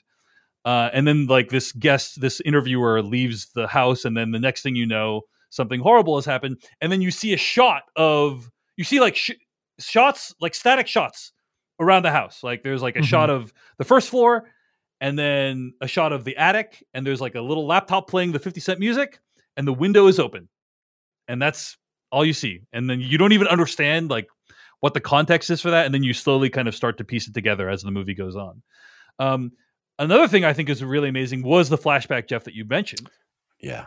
I mean, what you're shown and what you're not only shown like parts of the dialogue, but then when things get violent, it cuts back to the courtroom and you don't know what happens. That is a perfect incredible choice. Incredible. Perfect. Yeah, it's just the whole movie wants you to exist in the ambiguity. It wants you to exist in the not knowing. And you are kind of in the role of the judge or the juror, right? You're trying to like put it together. You don't know how it unfolded. Right. Do you guys have a theory? Do you have a conclusion as to like what you think? I don't think it matters. I mean, I was rooting for her innocence the whole time. Yeah. Because I love her so much. But I don't think it matters. I think that I was fairly certain throughout that we weren't going to get an answer, and I think that is the point. That's the point, is that we can't know. We can't know. There's no way to know, and we can't know. And you just have to That's just life. There's I a truth. agree that is the point of the movie. And in fact, I was reading some interviews, and Sandra Hüller was like, asked the director on multiple occasions, so did she do it or not? And like the director refused to like reveal that information. Which I thought was great. I think we have the answer we want, right? Like, I want her to be innocent because honestly, we were introduced to the husband being a prick, like just being kind of like, who does that? You know, like he's being very specific there, what he's doing. Yeah, agree completely. But Jeff, I will say, I agree that's the point. Is like we're not supposed to know. Yeah, it is explicitly what the director said.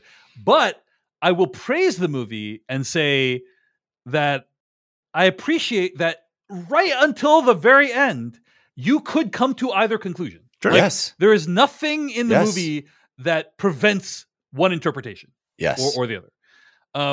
I got really worried toward the end that it was going to come out and tell me, and I was like, please don't, please don't, please don't. And you know, of course, it did not. And but, then, I mean, I think one of the reasons that the direct, you say, even Sandra Hüller was like, tell me, and the director's like, well, I suspect it's entirely possible the director didn't know, because that's not. It's like it's about that place, and I think if you're playing that part, you have to decide, you have to make a decision whether you did it or not. But like that's it is this little prism that we're trying to look into, and we can't. We just get ourselves reflected back at us, and I think that's what's so beautiful about it. I'll tell you why I don't think it matters too much, because like ultimately the truth is I want her to be innocent, but also I kind of want this character to have a better and a happier life. And given everything we see in the movie, like her better life doesn't have her husband in it. Like that is kind of the thing I'm just seeing too. Like that flashback to their argument together, where that is a really fascinating argument, because the way it escalates from being something that I think is very, very normal and something we experience every day to being violent. Like when the camera cuts away and we're just hearing the aftermath of that, that is everything laid bare, right? That's the entire history of their relationship kind of coming up, which often happens in arguments, but also I guess I found very little sympathetic about the husband, right? Like I found it sympathetic, like he may be dealing with guilt, about what happened to the son. He may be feeling bad that his career isn't as good as his wife's. And certainly he feels slighted that she took a core idea of his, right? But at the end of the day, all I hear is somebody like really not like really wrestling with his own responsibility for the world and how he's approaching things. So it's like he's a frustrating character. At the end of the day, I disagree 100% with that. I don't know. So go ahead, Jeff. Go ahead. I mean, we'll all have our own interpretations. Yeah, of course. And yours is entirely valid. But the event with the son is catastrophic. And I don't know how much I should say, but as somebody who has lived through a moment of before and after with your child, nothing is the same. Nothing. And what that does to the dynamic that you had established with your spouse is, I don't think he is unsympathetic. I will say that he behaves in some ways that I wouldn't want for myself. I think the movie would have been stronger if we saw at least one thing where he is, I guess, like a little more sympathetic. Like that's, I felt like that was lacking. I think that conversation. I agree with Jeff. I think that conversation is instructive. I watched this movie with my wife. She said, "What's fascinating about that conversation is both of those people are 100% accurate in describing their own lived truth." Yeah, like. Which is how most marriage arguments are. He's saying like, hey, I have felt like unsupported. And, she's like, well, if you don't feel you have enough time, make some more time. Now, here's the thing. It's not necessarily her responsibility to help him, but she's also refusing to help him. Right? It's very, very German of her. I don't know, like a very sensibility. Just make your own time. Like whatever you're going through, like I'm not sorry. That's not I'm not dealing with that, Well, I don't know. But also, she has gone, like they both have gone through the same event, and he needs something, that she's incapable of giving, and he needs something that she's incapable of giving. Exactly. Their needs have not aligned. with each other, and that's think, what like, that conversation yeah. reveals. So yes, I'm kind of with Jeff. Is like, I don't find him unsympathetic. Could he have done things differently? Yes, but like also, he's clearly like deeply troubled and you know, tortured and a struggling artist on top of all those things. And what's great about the movie is also like it invites you to like try to build a story based off of what we know about these people, and then it tries to like change that story as the movie goes on. And in this case, it's like the story of these people's lives are like sad in many ways, right? Because it's like they're living in this, especially for Sandra's character, right? Like she's living in this country she doesn't want to live in a place she doesn't want to live in, speaking in the a middle language of nowhere, in the middle of nowhere, and like imagine living in a house that's like under construction, like most of the time you've been in it. You know, it's like very disorienting. You know, like life hasn't ended up how either of these people. And from her perspective, she did that for him. Yeah, exactly. Right. It is an incredibly selfless act from her perspective. Absolutely. Right. So to say, oh, she didn't do anything for him is not accurate to her lived experience. Exactly. Right? But from his perspective, that's not what he wants at all. Yeah. I mean, this is life, right? This is how marriages are, that you just like, hey, what are you talking about? I don't do anything around here. I do all this stuff. Oh, but that's not what I need. You know, the way we speak in different languages, and this movie is about speaking in different languages. It's like, it's brilliant. Yeah. It's brilliant. In that it's respect. brilliant. And the central, I love the title too, Anatomy of a Fall, right? Because we're talking about the anatomy of the fall of their marriage, the fall of this relationship, right? And you know, what happened to their son is this sort of defining thing that changed literally everything, right? Everything. And it doesn't mean they don't love each other. It doesn't mean that their relationship is not is still a living organism, but it has affected their dynamic in a way they haven't rectified, right? And she never gets a chance to because he's dead, right? So we don't know if she did it or not. I'm inclined to believe that she did not. But it's a weird way to commit suicide and a weird time to commit. Like it doesn't make any sense. None of it makes any sense. And I think that's what's so beautiful about it too, is that none of it makes sense. And that's how life tends to feel a lot of the time. You know, life doesn't have a 3-act structure. You know, like things don't always lead to one big conclusion. A right? plus like, B does not always equal C, you know? Yeah. I think my main thing is that I do feel like they would just be happier apart. Like given that conversation, just given the dynamics we've seen of this relationship, it seems rough. I felt really bad for this couple, right? If I were friends with them, right, what would your advice be to the husband or to the wife? And I don't know. I mean, I don't know. I don't think it's not as clear cut to me as all that personally. Yeah. Yeah. I think I'm on Jeff's side on that point. I love how methodical the early parts of the movie are. Like the way the movie is structured is it kind of like shows you a scene and then it will cut forward in time to the next scene. That's how most movies are structured. But like, but it will cut forward to basically like another really relevant moment in time. And I love how like it shows you kind of it withholds the most important information, and then after that it shows you like everything that's important, which is one of my favorite moments is when the lawyer who's played by Swan Arlode is doing a walkthrough with Sandra upstairs, and then like you see how much work it takes to like open the window. Like you see like he has to like, it's so awkward to like open the window and come back. It's such a small cramped space. And then you learn like the layout of the house, and then you start, you know, and then you have the same questions as the prosecutor has, which is like, so you were doing work, you're trying to sleep while all this music was blasting. So, you know, like it's so brilliant though that he's not just her lawyer. He is he has invested. Yes, the fact that he is this long time friend and knew the two of them as a couple, like that. It's such a brilliant aspect of the movie that you are sort of inside his experience too, where he's like, he's a professional. He's got these, and that moment where he says to her, like, nobody's going to believe it. I don't believe it. Mm-hmm. Like, it's an amazing moment, moment. I loved him. I loved him so much. I'm like, I want to see other movies this dude's been in. Like, he's amazing. Just how everything is so understated and beautiful and intimate. And I just can't believe how good this movie is. Yeah. Yeah.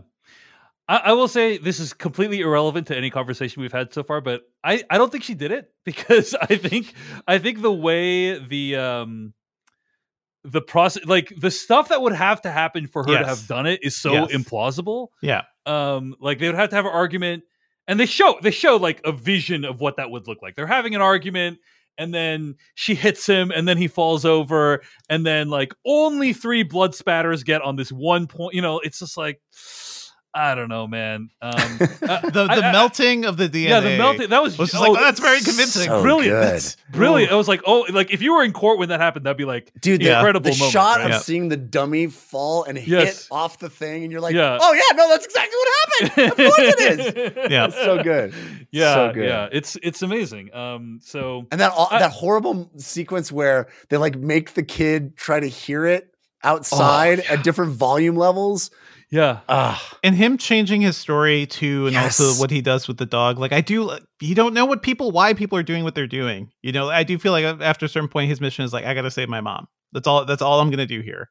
I do something. Yeah. Yeah. What was your interpretation of what was going on there? Because I actually, maybe I'm he wrong was trying about this. to confirm his mom's story. So I think he's just a kid being a kid. Like, it's overwhelming, and he doesn't quite remember it right. It is. Yeah, purposeful. Another ambiguity. That is a very.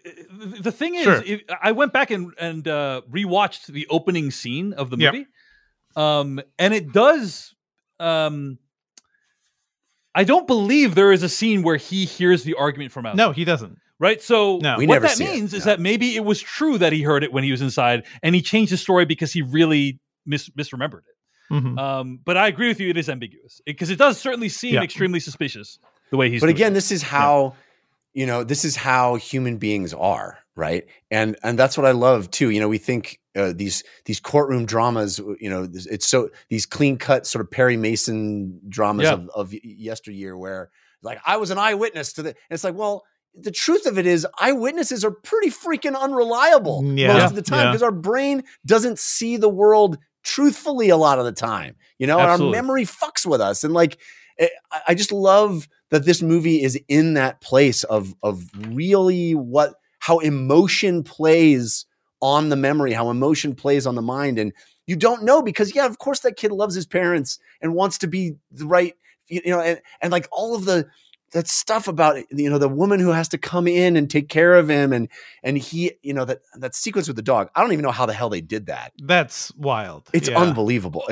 Because it looks like the dog has died. It's like they really drugged the dog. And then the dog just comes back to life at one point. It behaves like a dog that would have come out of a stupor. With the tongue sticking out. I was like, I don't know how you do that. Yeah. I was expecting they used the dummy of a dog in this scene. I was expecting text to come up on the screen that said, no animals were harmed.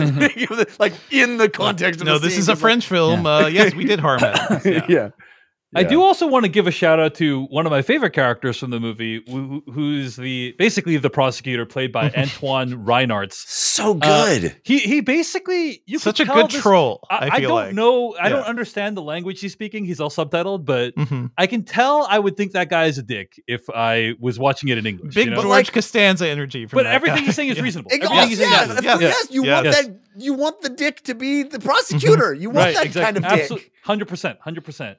And I also, by the way, Devendra, I felt the same way you did. That was the conclusion I came about, like the kid at the end. Yeah. Where he's like, I was like, ultimately at the end of the day, the kid is deciding whether his mom is still going to be in the world. Like in some ways, right? Like, is she going to be part of society or not? And ultimately, maybe he's decided regardless of you can decide what the kid thinks, but like where my heart went is the kid's thinking, regardless of whether mom did it or not, maybe she still deserves to be in the world. And maybe he doesn't think that she did it. But then he gives that speech at the end, and you could also take that at face value, which is like, I can't see my mom doing it. I can see my dad actually jumping of his own volition. And then he gives the whole story. It's very powerful, very moving. And then the prosecutor steps in and is like, I just want to remind everyone, don't listen to anything that I got to This whole system is kind of problematic. Just FYI, everything you've just heard. Kids be dumb. Let's do not listen to anything he has just said. It is irrelevant. Another of my favorite sequences in the movie is when they read from her book in court. Yeah. And this like notion of like, well, she wrote about it. Oh, whoa, that does sound bad. It's like this whole thing of like, well, what's the truth? Yeah. She literally, the first moment of the movie in the interview is like, my goal is to write in such a way that you don't know what is true and what is not. Like that's her goal, is to use life in a way that blends that line. And so the movie is doing that as well. And her life is doing that. And then you get in this moment, this amazing moment where they're like, oh, she wrote about thinking about murdering her husband. And it's like, well, no, this character is insane. And do we let art, he has that great line of like, oh, so I guess Stephen King is a mass murderer. You know, it's so good. It's all about like how art, where does that place that art comes from? Does it come from any place of truth, or do we have artistic license? Dude, I can't believe how good this movie is. It's so good. Yeah. All right, folks. Any other thoughts on the movie? Any other sequences you wanted to highlight, Jeff? Good dog actor. Good child actor as well. I thought it was nice, the relationship the son had with the court appointee. Like that was kind of nice, where like you can imagine like that person becoming a friend and becoming like a part of your life after a year. Yeah. You know? So I thought that was like a really interesting dynamic. That moment where he's like, do you think she did it? Right. And she's like, I can't, and she doesn't betray. She doesn't answer. Yeah. And she's like, that was great. So amazing. Yeah, that was great. I love that. You know, because she would have been stepping over a line if she said something, right? Yeah. So can we talk about the last moment between Sandra and the lawyer at the end? Because I feel like that is another one of those, like, he leans in for a hug and more, and she's like, nah. I don't know. I saw it from his perspective. Yes, this is inappropriate. Which is nothing can happen, or else it will destroy my career. Basically, imagine if he was like, he fell in love with his client. That would be like, his thing would be over. It would be a huge scandal. That uncalled for in France? I don't know. I feel like it'd be a huge scandal. It would be. So have you seen that court? It's chaos in there, right? I felt, he had to keep a distance, but that there is affection there. But she was the one. It felt like she was the one not pulling in, whereas he was like leaning in for something. Yeah, I gotta say, I know we talked about this briefly already, but I did not interpret the process of the courtroom as being chaotic. I was like, this is way more civilized. Look at how they can be civilized and have a discussion. And if it's relevant to talk to you right now, I can talk to you right now. I don't have to wait until 3 weeks from now when you take the stand. We're a society, Jeff. We need to have rules, okay? I just thought that was phenomenal. And the way she could like directly cross-examine the psychiatrist dude, which by the way, another amazing moment where the psychiatrist is like, no, he hated you. She's like, you don't know anything about us, you fuck. Like, should you be saying this in court? Yeah, that was like, that's the thing. It's like a lot of the prosecutor people, like, I didn't like all their expert witnesses. Like the guy who's like, well, the blood spatter could have only happened this way. It's like, even doesn't even pass the smell test with me, like a civilian of like, that's the one way was like, he gets hit in the head with a blunt object and then it falls like 3 stories in this exact pattern. Like, that's complete nonsense. Anyway. Yes, but that's kind of how it goes down, right? They get the expert that says they're expert. Yeah, it's a very accurate representation.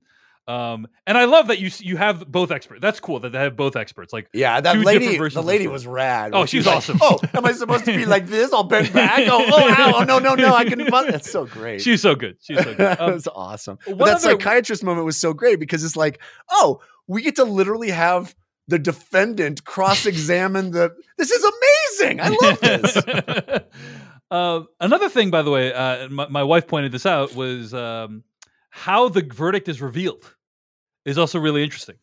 I don't know if you remember, but usually like 99% of the time, I just watched the movie, the Caine Mutiny court-martial, like literally the way the verdict is revealed is you're in the courtroom. Yeah. And somebody stands up and they're like, we the so-and-so. The most dramatic way. That's the most dramatic. Exactly. Yeah. That's right. Yeah. And then in this movie, nope, they're not doing any. At every turn, they are like subverting what you think will happen. I think it's you actually never hear it said. it's like you hear a news reporter the news hearing it. Yeah. You hear the news reporters you see the reaction, but you don't hear any audio.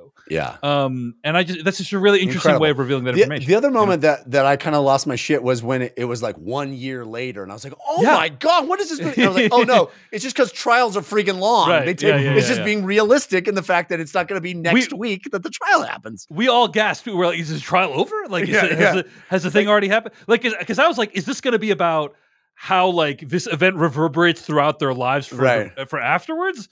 But no, it's just that's the reality of how trials work. They can't just be like next week. They have to be like 1 year later. But most shows or things about trial, they don't pay attention to that detail. Yeah. Well, on Law and Order, they do say like McCoy versus Kanata trial part 58. So they do like indicate that there's like some kind of. But you're right. Like they don't give you. This movie gives you a full kind of feeling of the passage of time. In a way that these movies don't. So, for the record, I did nothing to McCoy. Indeed. All right. Any other thoughts, guys, or shall we wrap it up there? Good movie. Great movie. Great movie. Yeah. I hope it gets some Oscar love. I really do. It just feels like the kind of movie that'll fall through the cracks, but I hope more people see it. It's gotten a lot of buzz in festivals, so. Yeah. It did good. It won the Palme d'Or, right? Yeah, it did. So good for it. And check it out if you can. It's one of the best movies of the year. And at the end of the day, it is really impressive that Justine Triet made a movie. You can find more episodes of this podcast at thefilmcast.com. Email us at /filmcast@gmail.com. Let us know what you think. Patreon.com/filmpodcast, how you can support this show. Music for this podcast. The theme song comes from Tim McEwen from The Midnight. Our spoiler and bumper and weekly plugs music comes from Noah Ross, who also edited this podcast. Next week on the podcast, it's time for a Sofia Coppola joint. Priscilla is the movie that we're going to be reviewing. You know what, guys? I don't know if you guys have seen the Elvis movie that's on Max. I'm going to at this point. I would recommend the Baz Luhrmann one? The Baz Luhrmann one. Yeah, it is a very interesting companion piece to this movie because I think a movie like Priscilla is really, in some ways, about how it is in dialogue with the popular imagination of who Elvis was, right? Like, you can't make a movie about Priscilla without playing off of what we think of Elvis. And I think the Baz Luhrmann movie Elvis helps to create, helps to cement, helps to like establish what that vision is. So I think they're really interesting companion pieces to each other, and they're really, really different films. But yeah, next week on the podcast, it's going to be Priscilla, new Sofia Coppola movie. After Dark, it's going to be The Holdovers. Should be a lot to discuss. Thanks so much for listening. We'll see you later. Goodbye.